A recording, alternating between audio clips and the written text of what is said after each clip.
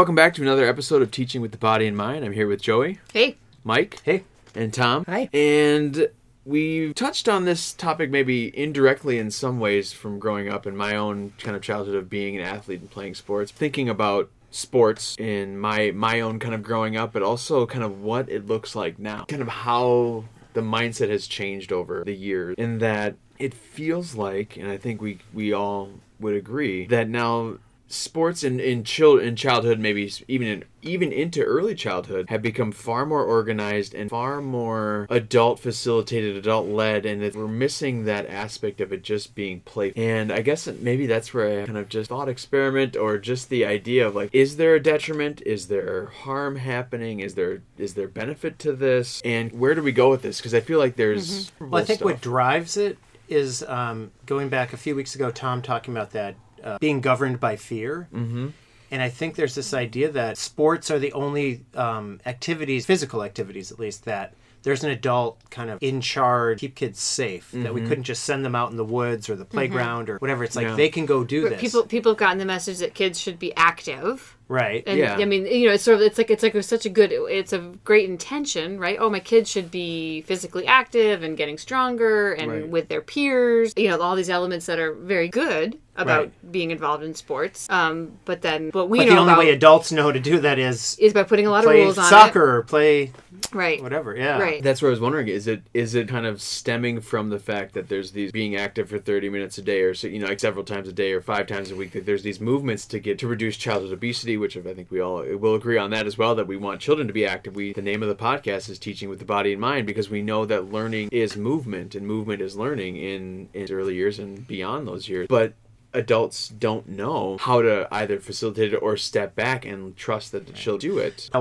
Fear is when we call it soccer, then it seems like there's these skills we're supposed to. I think it's too young to be teaching specific skill. Mm-hmm. That kids should be moving their bodies in lots of ways, and if they want to interact with balls, that's fine. Mm-hmm. But each kid's going to want to do something different. So a kid wants to throw things, or a kid wants to catch things, or bounce things, or bounce something off the wall, or kick the ball, like whatever they want to do, and follow that, rather than we're all going to line up and kick a ball back and forth, or and so it does depend on how it's done. I'm sure there are people who are just like, throw out a bunch of soccer balls. We're here to have fun and all that kind of stuff. So if you look at the soccer culture in Brazil or Italy, what happens there is that they just play on the beach. Yeah. And there's this thing called futsal, which is a small version of soccer. Right. Where there really is nobody telling you what to do or how to do it. You're just learning how to manipulate the ball with your foot in the milieu of everybody else doing it.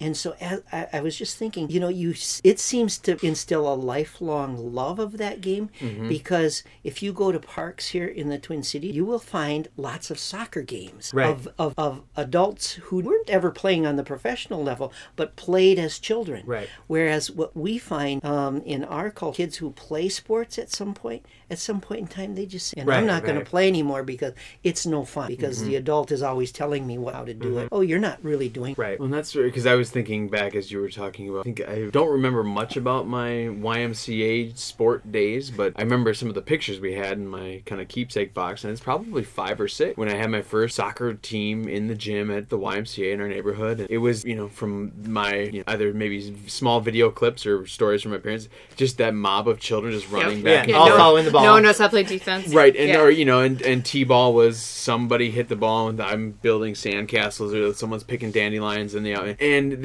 so I don't want to poo-poo the idea that children shouldn't play sports, because I think they're great, and I love playing. I was every season I had something to do. But they were always different sports. And it was more about just going and, again, being active and learning some skills, because I liked that aspect of it as I got older. But couldn't you do it on your own, too?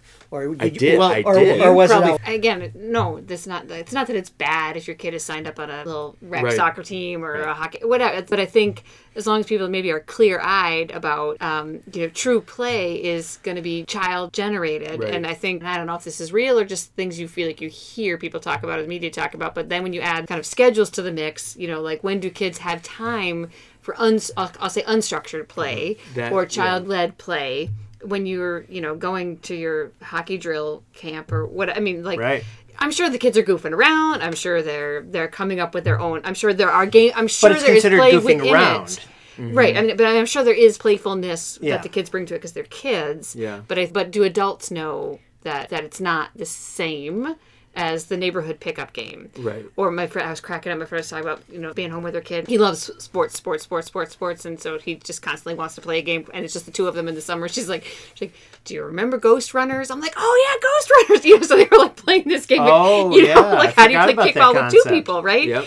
How ridiculous is that? But that to me is kind of more playful than because it's structured. It was and that's where I'm seeing I'm having continual flashbacks here of the sports going on the teams and learning the skills was great because then we took that to the recess playground and played basketball or we played football or soccer or something, and sometimes we would follow an agreed upon rule or sometimes we'd modify it and say, okay, we only have 4 of us, so we do have these ghost runners, and then the arguments of, well, no, your ghost runner got out, and like your ghost runner was slower, right? But it was a playfulness to it that we were again, it was us in control of how the aspect was going to go, and then thinking of the kind of different versions of games that we would create. I remember a game that I played with a friend from elementary school. We invented, I think it was called Socket Ball, because it was soccer, basketball, baseball kind of combined. Yeah, we used to play soccer. And you have these different versions, but it became really fun because we were inventing. I think that there's that aspect of, and that what you said, Joey, about it feels too scheduled. I think that's where I'm worried that parents feel like this activity that we need to get in them in all these sports. And if it's skills driven, because that's the other thing. Right.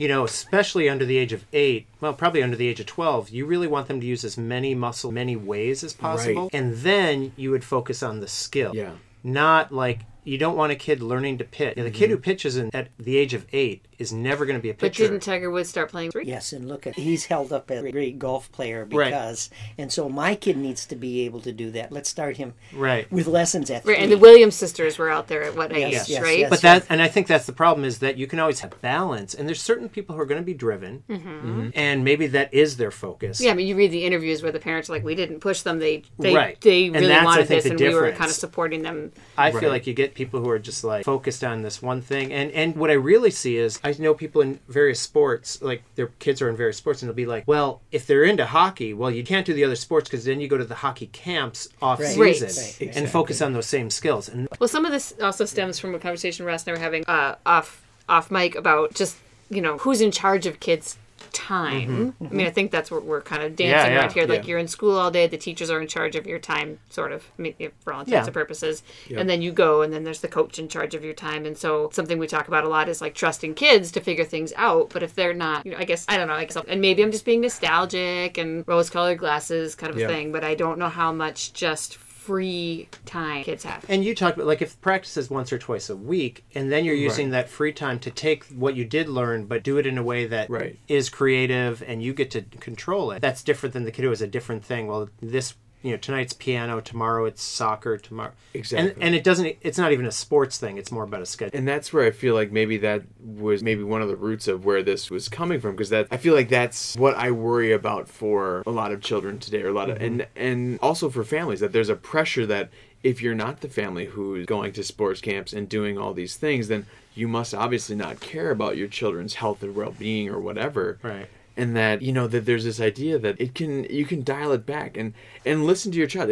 And I think that maybe just open up that kind of feeling that parents can have that freedom to just play, to just be out there, or just to listen to what your children say. Maybe they're interested more in drama, piano, cooking, who knows? But that's a very nice set. Isn't it? But if you look at our culture, think about who is the highest paid public employee in any given state. You know who it is? Football coach or basketball coach. Right. That's what we aspired. I couldn't believe all the things that were happening after the Minnesota Miracle. Even in schools, kids were doing the skull. And I'm thinking, oh my God, talk about indoctrination but it's that. I mean, this is what our culture puts up on a pedestal and values. And that's you really are fighting against culture by saying it's true. It's okay.